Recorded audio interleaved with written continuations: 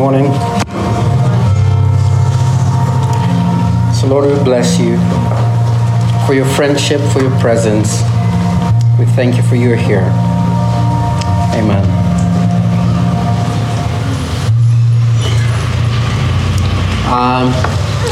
Hey, good morning everyone.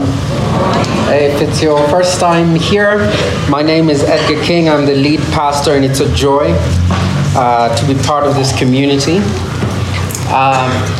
Two things. Carolyn just told me that we have teens class going on. So if you're a teenager, your classes are on today. And then next week, we'll actually have our roof on. Isn't that cool? Yeah, it's kind of cool. Hold this one. Okay, so I'll invite us to stand for the reading of Scripture. But this is a long one, so I'll read over you.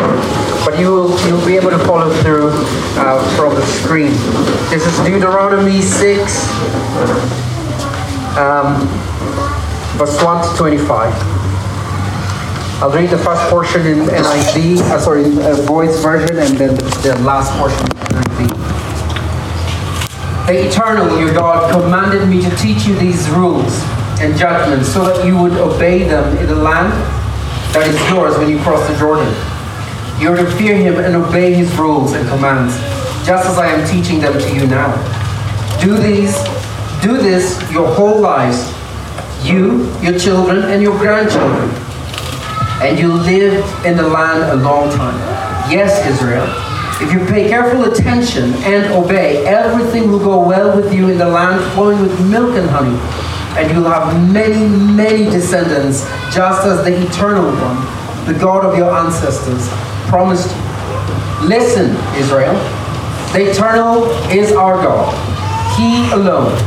You should love him, your true God, with all your heart and soul, and with every ounce of your strength. Make the things I'm commanding you today part of who you are. Repeat them to your children. Talk about them when you're sitting together in your home and when you're walking together down the road. Make them the last thing you talk about and before you go to bed, and the first thing you talk about in the next morning. Do whatever it takes to remember that. I need to move by this shape.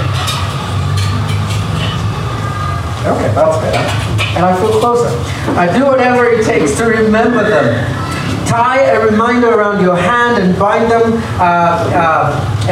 reminder on your forehead where you'll see it all the time. Such as on the doorpost and when you cross the threshold or at the city gate. The Eternal One, your God, promised your ancestors, Abraham, Isaac, and Jacob, that he would give you this land. When he brings you to it, you'll live in a beautiful and spacious cities that you didn't build. You'll have houses filled with good things waiting for you, cisterns to hold water already dug out from the rocks for you, and vineyards and olive orchards and that you didn't plant. You'll have all you want to eat and more. When this happens, be very, very careful. Don't forget, it was the Eternal One who brought you out of Egypt, where you were slaves. Worship him, your true God, and serve him, and swear oaths only to his name. Don't become devoted to any of the gods of the people around you that they worship. The Eternal, your God, is living right among you, and he's a jealous God. He would become furious if you were unfaithful to him. He'd wipe you off the face of the earth. Do not put the Eternal, your true God, to the test, and the way you did back at Massa. Be sure to keep the commandments of the Lord your God, and the stipulations and decrees that he has given you. Do what is right and good in the Lord's sight, so that it may go well with you in the land you go to take over. The good land the Lord promised an oath to your ancestors, thrusting out all your enemies before you. As the Lord said, in the future, when your son asks, what is the meaning of the stipulations, decrees, and laws that the Lord our God has commanded you? Tell him, We were slaves of Pharaoh in Egypt, but the Lord has brought us out of Egypt with a mighty hand. Before our eyes, the Lord sent signs and wonders, great and terrible, on Egypt and Pharaoh and his whole household. But he brought us out from there to bring us in and give us a land promised an oath to our ancestors. The Lord commanded us to obey all these decrees and fear the Lord our God, so that we might always prosper and be kept alive, as in the case today. And if we are careful to obey all the laws of the Lord our God, as he has commanded us, that will be our righteousness. Blessed be the word of God. You may be seated.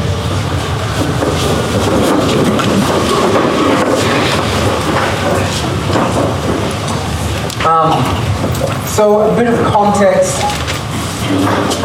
The children of Israel are about to go into the promised land, and Moses, who actually never went in with them, is giving them some instructions on how to live when they take possession of the land that God had promised them.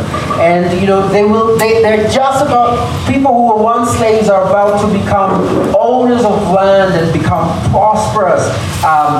And so Moses is instructing them and giving them a couple of warnings. Hey, be careful how you live. And in the portion we read also, God's heart is being revealed, that his promises and the relationship he had with the children of Israel and the blessings were meant to be multi-generational. They were meant to flow from that generation to their children and their children's children and their children after that. The favor God has on your family is meant to be multi-generational. The favor God has on this church is meant to be multi-generational. It is meant for us and those who come after us and those who will come after them. So God asks them to be careful, to remain faithful to him. I don't know if you know it's possible to lose blessing that has been in a family for generations. I don't know if you know it's possible because of unfaithfulness to lose blessing that has been in a family for generations. Take this example. Some families, part of what God has blessed them with is generational wealth, right? Because that is a blessing too. Sadly, up to 70% of wealthy families lose all their wealth by the second generation. And 90% lose all their wealth by the third generation. What happens? A different generation comes that isn't living the same way the generation that came before them is. A different generation comes in and they don't have the same vision, they don't have the same drive, and everything is lost, at least for 90% by the third generation. It's possible to lose generational blessing just by how people live. Sometimes you have a family that has had leaders from one generation to the other, and then comes a different generation, and you can't trust them, even to just watch your chicken. And I want to be careful what we hear. It is not that God ceases to bless us.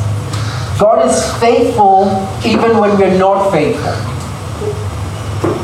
The last series we did at the end of last year, we talked about the mercy of God going for thousands of generations. The thing is, the choices we make, inbuilt in the choices we make are consequences. And sometimes when we're unfaithful, the consequences give birth to curse. Curse is the reverse of a blessing. Curse is what makes people not flourish. And that, just like blessing, goes from one generation to the other. So it's not that God ceases to bless us. He is pure blessing. It's just that we could make choices that whose consequences then follow our children and their children after them. And sometimes we make choices that make us walk away from the blessings of God. So God remains a blessing. But that's how living unfaithfully could lead to a family blessing being lost. So, what legacy are you leaving for your family? Trinity is turning 10 this month, and we have a big celebration. I didn't mention that last week. We'll have a big party in May. Okay. So the reason it's all the way up to May, because that's when I'll be back. No, I'm kidding. So some of our friends are traveling, and we want to keep inviting people. So we'll have a very, very big party in May. Come ready. But this is our actual birthday month. And as we turn 10, the question in my heart is, what legacy are we leaving for our children, the ones who just blessed to go to Sunday school, and the teens that are meeting now, and those that are here, and some in your arms? What legacy are we leaving in the next 10 years? Because some of the teens I've seen came here very, very young and being helped. Some of the older ones just come to visit their family for Christmas, and they see us again and go, "Hey, you guys are still here. What do you expect?" But we saw them walk in here as children. Storm, whom some of you know, came here as a 2-year-old, and now she's in school and knows quite a lot. Oh, that was not a bad thing, I hope. But what legacy are we leaving for these children as a community? And what legacy are you leaving for your children as a family? One of the most important altars, because we're talking about different altars that need to be set ablaze for some of the moves of God we hope to see in our church and in this city. And one of the most important altars is your home. Now, again, altar is a very churchy, spiritual word, but let me just break it down. Altars were raised places where people would make sacrifices for the things we worship. And I said from last Sunday, we all worship something. All of us, human beings, are created to worship. Worship is how we express adoration. When we say something is beautiful, that's an expression of worship. And what you worship is seen by where you spend your money and your time, all your most valuable resources. Where your treasure is, so is your heart. So we all are worshiping something. The question is what? And the places where we worship these things are called altars. So in the same way people now worship Netflix, then the couches in our living rooms become the altars where we sacrifice our time and our money and even our relationships to worship these things. So one of the most important altars is your home. Your family together makes sacrifices. Your family together has resources, and you spend them worshiping something. What is that? What is actually being worshipped at the altar of your home? Now, the family is the source of some of our greatest pain and the source of our greatest joy. Sadly, for some people, there is more pain than joy. But family will be the source of your greatest pain and your greatest joy. Your families of origin have the greatest impact even on how you follow Jesus. All our most important images and ideas about following Jesus or spirituality and faith came from our families of origin. Consequently, as a family, you will have the greatest impact on how the children that are coming after you will follow Jesus. I remember going to the first church conference. Was it the first? Maybe not. Well, I was in college, and I think I was kicked out of CU when I was in college. But so I went to a CU conference, but before I actually joined college, because otherwise, if they knew, they would never let me. But anyway, and there was a song that has stuck in my mind to this day. It had a line that said, "All may those who come behind us find his faith." What legacy are you leaving for your kids? You will have the greatest impact on your children and the next generation as they follow Jesus. So what comes to your mind when you think of your kids? Or the kids that are around us here? Or your nephews and nieces? Some people long to travel home during the family gatherings. Others shudder at the thought of showing up. And so they only wait for funerals, because then you've got to go. And then people are so busy and sad, you leave and it's okay. Others feel they love each other, but they don't have to be around each other. Those things say a lot about your family and how you relate to each other. And guess what? How you relate with your family of origin impacts how you relate with everybody else. And that also is a template of how you relate with God. So what comes to your mind when you think about your parents, your siblings, your spouse? We have baby dedications next week. And Carl is thinking, we should open the summer for next week. Well, we're doing it there, so we're doing it today. So baby dedications next week, and I want us to think about it and realize that we're leaving a legacy for these children. It's not just any other ritual. We're leaving a legacy for these children. The question is, which one? We're passing something on to them. And the reality is, there's what we want to pass on, and there's what we actually pass on to our kids. Right? There's a silly story I heard when I was in primary school. A guest went to a house, and the child was just staring at the guest, just staring at him as they had dinner. And the parent decided to ask, hey, what's going on? I wanted to know how a pig eats.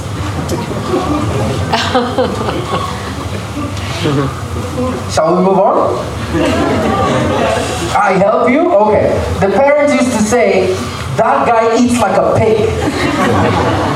And so when the guest came, the kid just stared. I want to know how a pig eats. Okay, now we're all together? We're all together? Okay, let's go on. Let's go on. Our kids, your kids, I don't have any. That's why I'm making a point to spoil Hani and Michael. Somebody has got to get all this uncle. Anyway, so your kids are picking up a lot from you, whether you like it or not. And there's what you think you're giving them as a legacy, and there's what you actually are giving them as a legacy. And it's just in how you live. That's what they pick up. So, remember that the 2 hours we do here, I think some of us have surrendered the discipling of your kids to Carolyn and her team. Like, oh, bless their heart. May God give them grace. And it's okay, they're doing a great job, but 2 hours isn't enough. 2 hours isn't enough even for us. It's about your home. And your neighborhoods, and the community you do life in. So I'm making a call for us to build altars in our homes in this time and day that the generations that are coming after us will worship Jesus at. Now, for this century, that sounds very, all I'm saying is, I want us to build the way you do life around your home in a way that will reflect Jesus, so that your family, your children and their children have a point to refer to and say, because of this moment in my family, I know the Lord. Some of you are here because your parents forced you to come to church when you were younger, and you finally found faith. I'm not saying you should force your kids. That's not the point. I'm just saying it's a reality for some of you, right? Some of you are here because your grandmother prayed for you, and then you found faith one day. I know I'm living in some of the blessings that my mom and her group of ladies prayed when she was pregnant with me. And I'm walking into some of those prophecies this many years later. Can we build the families, how we do life around our homes in a way that will put a mark for our children and the generations to come? At Trinity, 10 years on, as God is bringing us into a spacious place, as we're seeing God fulfill some of the promises He made to us, can we build this community and the way we do life in this community, thinking about those kids and the kids that will come after them? And that will require breaking off a few things and building a few things. One of the first things we need to break off is spiritual complacency. When he brings you into it, I'm reading from Deuteronomy. When he brings you into it, that's the promised land. You live in beautiful and spacious cities that you didn't build. You have houses filled with good things waiting for you. Cisterns to hold water already dug out of the rock for you. And vineyards and lime orchards that you didn't plant. You have all you want to eat and more. When this happens, be very, very careful. Don't forget, it was the Eternal One who brought you out of Egypt, where you were slaves. Worship Him, your true God, and serve Him, and swear oaths only in His name. See, when life gets better, it's simple. It's easy to become lazy.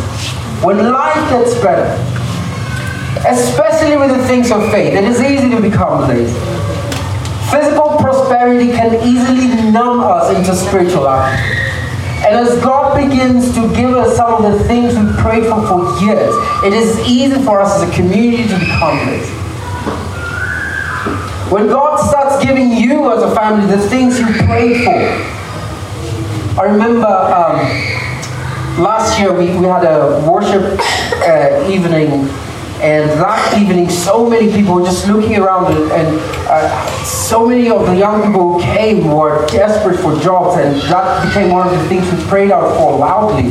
And it was amazing to receive text messages from some of them going, "Hey, I'm moving out of Nakuru because I got a job." I'm like, wow, should we have made that prayer? But the point is, it was beautiful to see God answer some of those prayers. When you get the job you've been praying for. When we get the roof we've been praying for, this is a miracle. Because we only started this journey in December, right before we went on break, and we're done. We're done. You've done as a family. When you actually get the spouse you've been praying for, when you get the family you've been praying for, it is easy when finally we receive God's blessing to simply become lazy. The person who was once desperate, crying out to God to turn their lives around, that desperation can easily become entitlement when you start thinking, look at how well I've done for myself. Don't let the blessings of God on your life rob you of a hunger for Him. And those who are still waiting on the things you're praying for, remember this moment. When you're praying with a lot of desperation for God to come through, and let it fuel faith for the season where God will have answered your prayer. And you know, as you grow older, you begin to amass a bit of wealth. I'm seeing people who were here 10 years ago and now they have jobs and they're doing courses they want to. Some of you are driving cars I didn't think you'd ever have. And beautiful things are happening. Do you still remember the desperation with which you cried out to God for these things? Don't let the blessings of God become a reason for you to be lazy about following Jesus. And you know how we know we've become complacent? When we spend more time on everything else than with Jesus. When we spend everything we have on ourselves than showing compassion to the least of these. You see, the children of Israel later on even started treating the poor badly. They started treating their slaves badly. And God was reminding them, don't you remember you were also once slaves? What is wrong with you people? Sometimes we forget that we were once where God has, we were once where we're seeing other people at, and we don't have compassion. And when that begins to happen, let me tell you, something is happening inside you, and it's birthing complacency because it's dampening your hunger for God. When we decide that, I don't have to show up for those church gatherings. Now listen, as I've always said, this isn't the only place to meet God. You meet God when you're working with your family in the shamba. You meet God when you're in school and in your offices, and when you're sitting at Java, and when you're at the golf course. God is everywhere with us. And actually, I encourage us to get it right out there. If all we call worship is what we do on Sunday morning, that's a problem. Could we live our lives out there in a way that says, I have honored God with my life?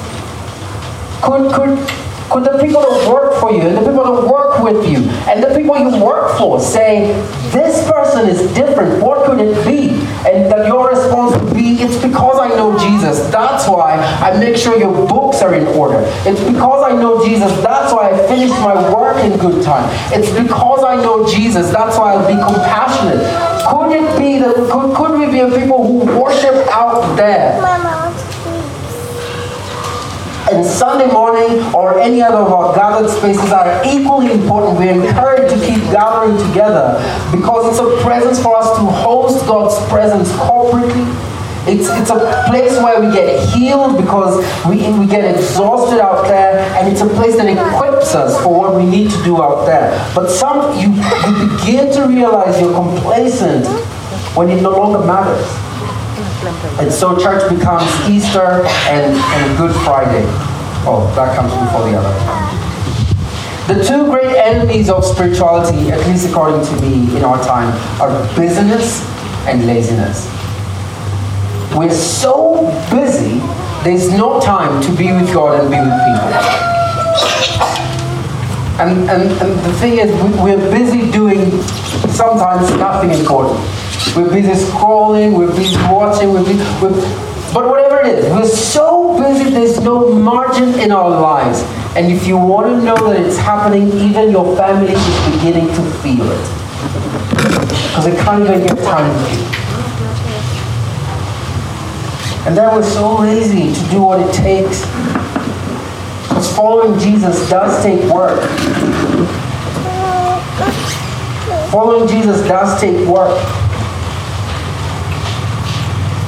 Do not let your hearts grow cold. Cultivate hunger and zeal for God in your own lives, especially when He gives you the things you prayed for. And how do we cultivate hunger? It's just like any other love affair. Time and space has got to be created. And consistent action creates passion, right? And that passion fires up the action, right? Like, for anyone who's ever tried to make sure that their friendship or love with someone doesn't grow cold, you know that it takes time and space, and it's intentional. It's not accidental. And then as you keep spending time and sharing space together, a passion in your heart grows. And then now you start doing these things out of that passion, and vice versa. It's the same thing. 2, the other thing we need to break off. We need to break off worldliness. So God told them, do not become devoted to any of the gods the people around you worship. The eternal, your God, is living right among you, and He's a jealous God. He will become furious if you are unfaithful to Him and wipe you out of the face of the earth. God is saying, hey, if you're unfaithful, if you start worshiping other gods, why should I treat you any different from the nations around you? That's pretty much what's being said here. In our series on spiritual warfare, I tried to describe the world, and I meant it's a system, a way of living that does not have God at the center. So it's not the people outside. It's not Paul says we're not fighting against flesh and blood. No, it's not people. It's not that other tribe. It's not that other race. That's not the world. At least not in the case, in the way it's used here. The world out there is any system of living that just decides to ignore God, and God is not in it. And sadly, some of us have an incredible love affair with the world. And we're all guilty of it in one way or the other. Are we engaging in politics just the same way any other person would engage in politics? Are we doing our marriages in the very same way every other person does them? It makes no difference whether you're saved or not. You do marriage the same way. The way you live your life, does it have God at the center? Or is it no different from how everyone else around you is living? What are you allowing into your home? And you know it is exactly the way the world does it, and it matters, but you're just thinking, oh, but I quite like it. And some people don't care. Some people follow Jesus, but they don't think it matters how they live. And that's problematic because it's not true. It matters how you live. Some others spiritualize it and say, oh, I'm just being culturally relevant so that I can evangelize. Right? I'm just being in with the people so that I can reach them.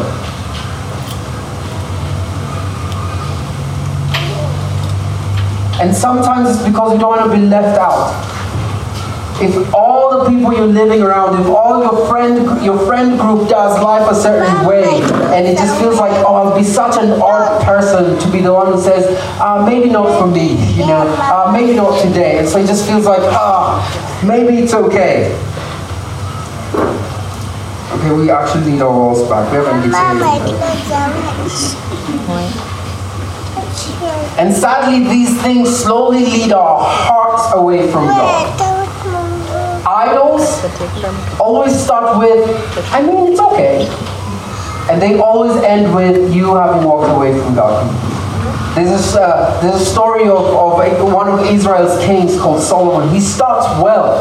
And then he starts chipping away at his godly life, one little bit after another. He starts worshipping this idol here, worshipping this idol there. And at the end of his life, it's a totally different story. There's a reason why God was adamant that they worship no other God but Him. You see, the temptation for Israel was not the abandoning of Yahweh, at least not at the onset, but it was the worshiping of God and something else. And what they didn't realize is that's how eventually you walk away from God. Friendship with the world is enmity with God. And it's a big deal for us at Trinity. I'll tell you why. The last 10 years and looking into the next 10 years, we have been known as a church, as Pierre was saying, that we welcome everyone. Not as a gimmick, because we are everyone. We are everyone. We've been known as a community that will go to places church people don't go. And that's important. I hope we never lose that. Because there are no less holy places. God is always with us. It's the reason they were so mad at Jesus, the religious leaders, and they would ask him, why are you eating with the tax collectors and the sinners?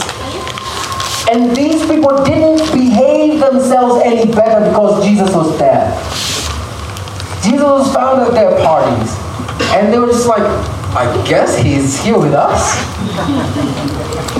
And the religious leaders would stand outside. I'm sure some of them really wished to have been invited in, but they're standing outside going, if you're really a rabbi, why are you eating with these people?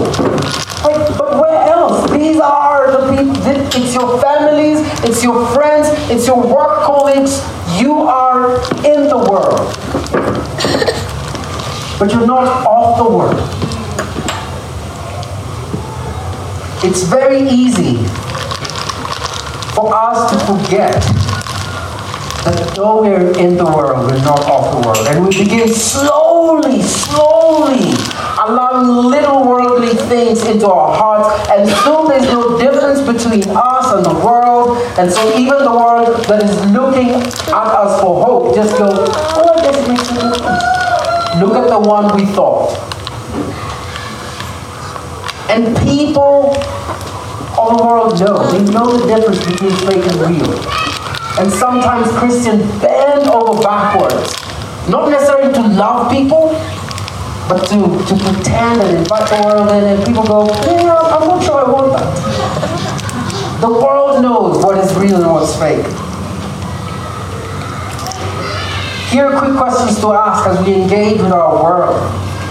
Are they grateful that you were there? Are they going, wow, I guess if they're atheists, they wouldn't say thank God. I guess they still do. Are people around you saying, I'm so grateful Rose came? Are they scoffing at you for having claimed you're a Christian? When you leave, are they going, oh, it was good to have them here? Or are they going, and they claim they're Christian?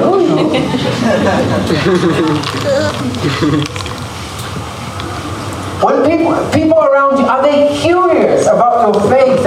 Or maybe they don't even know it's faith. Are they curious about how you live after meeting you? Or do they walk away from meeting you saying, I should just live the way I'm living because it makes sense? Let's begin to investigate how we live. It will tell us what idols we've put on our hearts. But the thing is, we bring those idols home.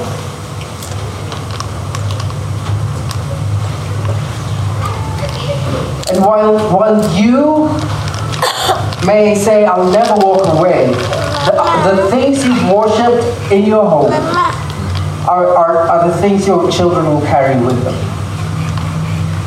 I ask myself this question so many times, and I have found that so many times I have a lot to repent for.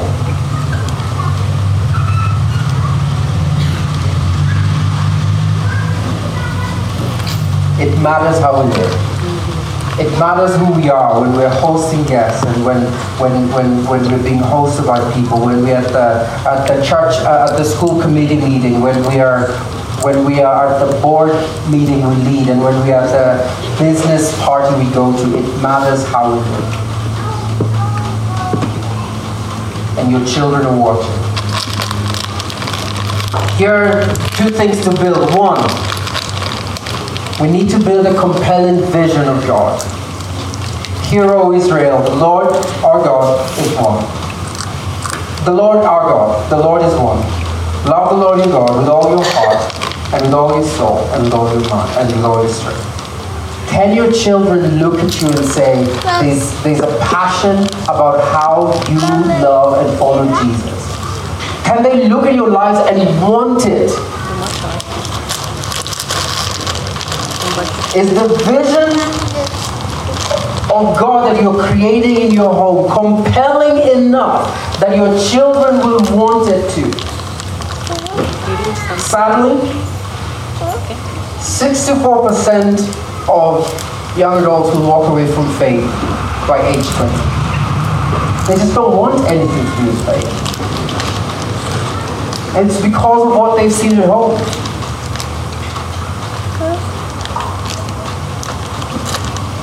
The father who prayed their voices hoarse mistreated their mom.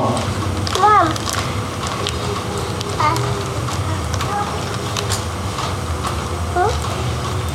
The woman who sang with her voice raised high never honored her marriage.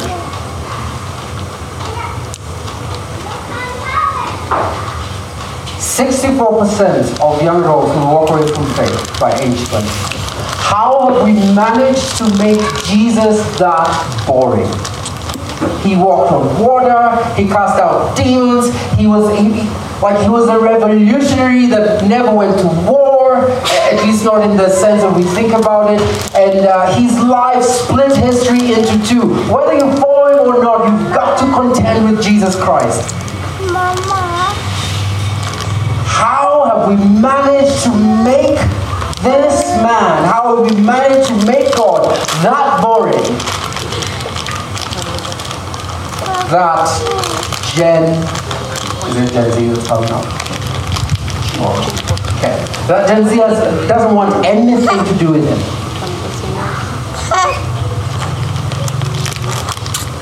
As your kids are going into college, just engaging with the world, Can they thrive? Are you building the life of your family in a way that your children will thrive?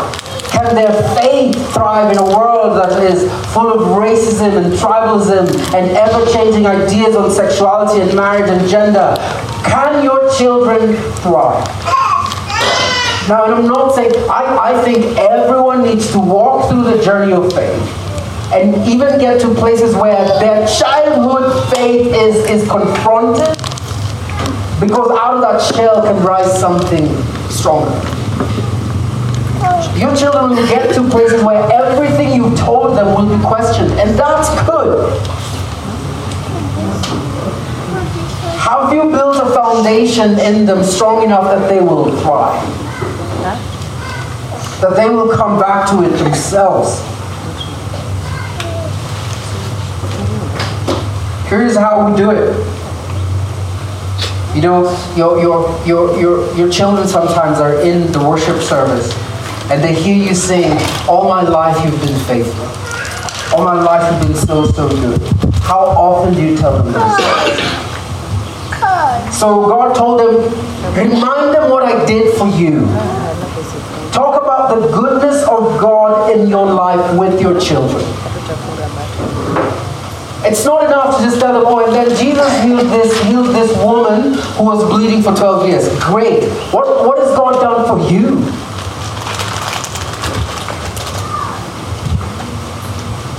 What has God done for you? What are the miracle stories in your life? I can't wait, if ever I have kids, to tell them the stories of the things I've seen in this church. The miracles, the healings, the forgiveness, the growth, the love of family, and the provision. It's incredible. I think we live.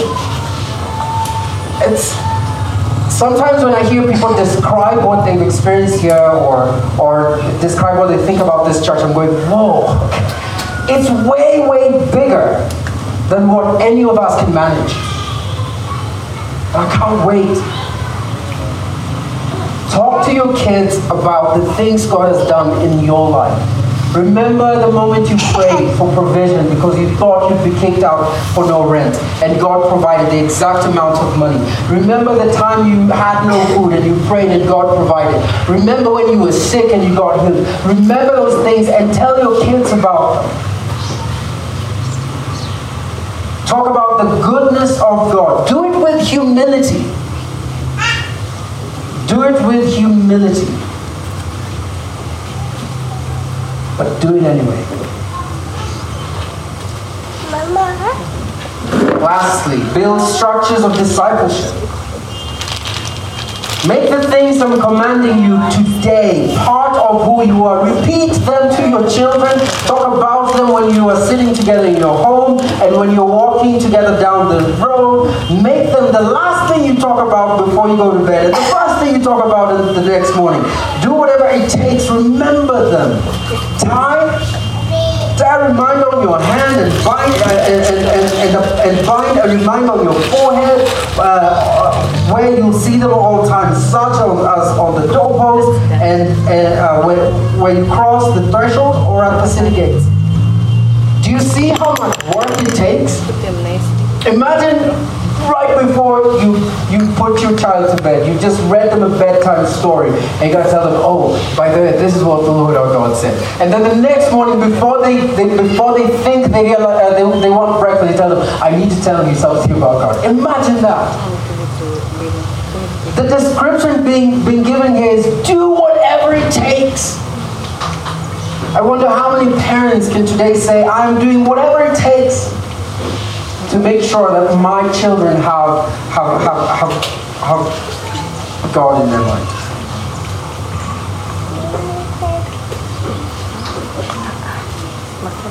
So many parents who are believers are careful to not force faith down their children's throat, and that's a good thing. Like, oh no, I can't. They'll decide at some point they will do it. This is my faith. I'll not force it down their throats, and that's a good thing. Here are three reasons that argument is not complete. Three problems with that thinking. One, No one's asking you to force it. Don't force it down their throats. 2, whatever you do, they will decide for themselves. They will decide for themselves.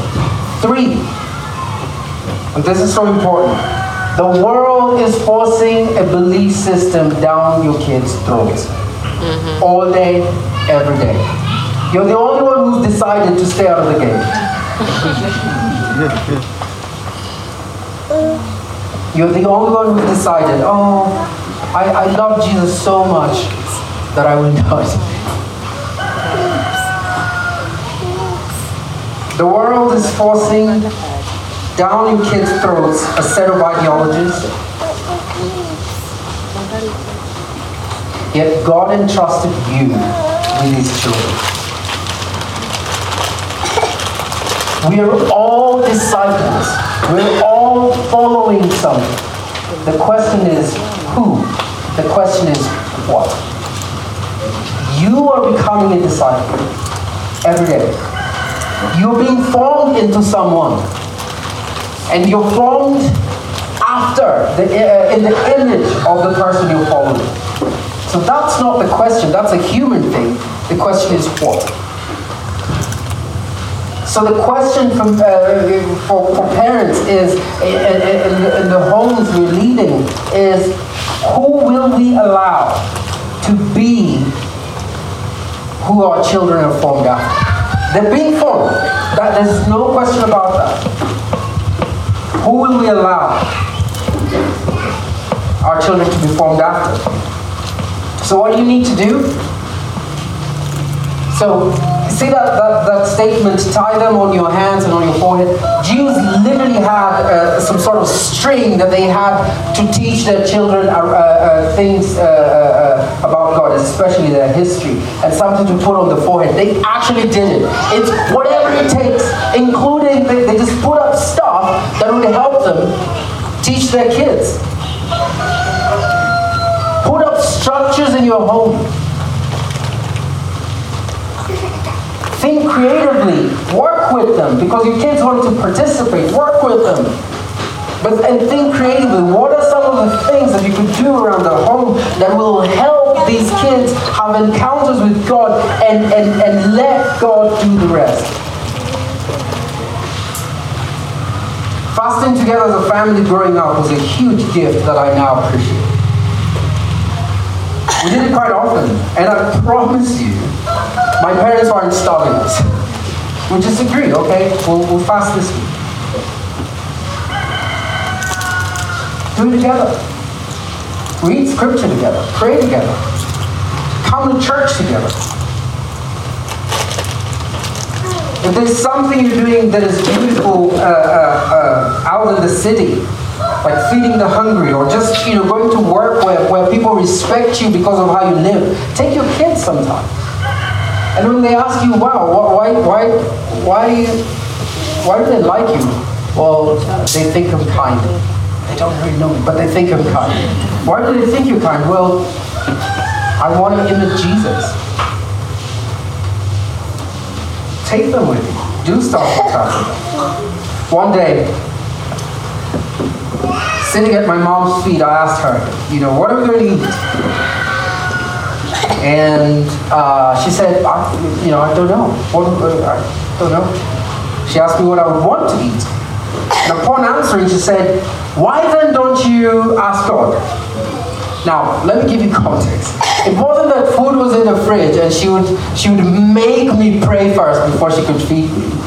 It was a very difficult time for us as a family. And so she actually had no idea if we would eat, not what we would eat.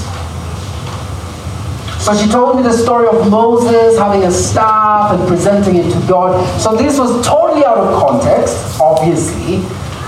But the point she was trying to make was, just present to God what you have, even if all you have is a prayer. And so I prayed. And then, a little while later, I heard my dad's characteristic stomp on the door.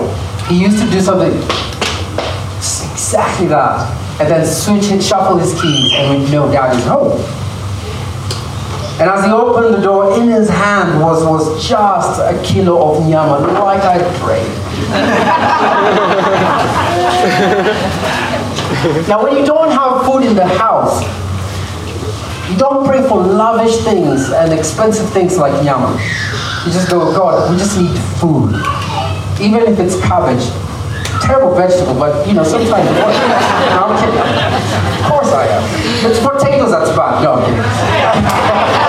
Oh my goodness, I might have upset a good number of people. No, all food is good food. Anyways, but you just want to eat. You're not very choosy, and that's what my dad came with. Now you see, it's easy now because now I can afford it. Some of you thought, well, come on, seriously, nyama, that's what. Trust me, there are people in this community who that would be an answered prayer, right? So it's easy now that I can afford it to become complacent and go, what was that? Maybe he could just have come with nyama anyway. No, it was a difficult time. And it sounds so silly, but it did something for my faith. It was one of the stepping stones for my faith. Let me invite the band back on stage as we finish. Why not invite us to stand?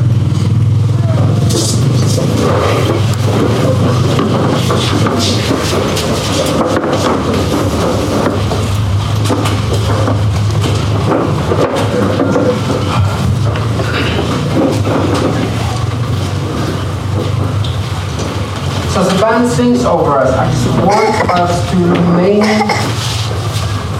to stand quietly in God's presence and ask Him, search my heart. Show me what we're really living our life around at home. Show me the things we've exalted that need to be torn down. Ask yourself this question: what patterns of sin and brokenness need to be broken off of you? We did a series on generational stuff, and we talked about a tool called the genogram. It helps us see things that we've carried on from one generation to the other. Sometimes the alcohol problem isn't just something you're struggling with, it's a generational issue. And even psychologists use this tool, because sometimes you just need to go, it's me and my mom before me and her mom before her. Something's going on. Be honest with yourself about which of those patterns you still carry on. Be honest with yourself about the things you know were broken in your family and you still carry on. Let the Holy Spirit just show you, hey, this needs to be changed. We could start. 2, what foundations of blessing do you need to start laying for your kids and their kids? Start small, start where you are. Maybe it's just blessing them on Monday when their week begins. And start speaking what you see in them. Maybe it's praying with them in the evening. Maybe it's reading scripture together. Maybe it's just having meals together, because that also is worship and the Father is happy. What foundations of blessing and life need to be laid?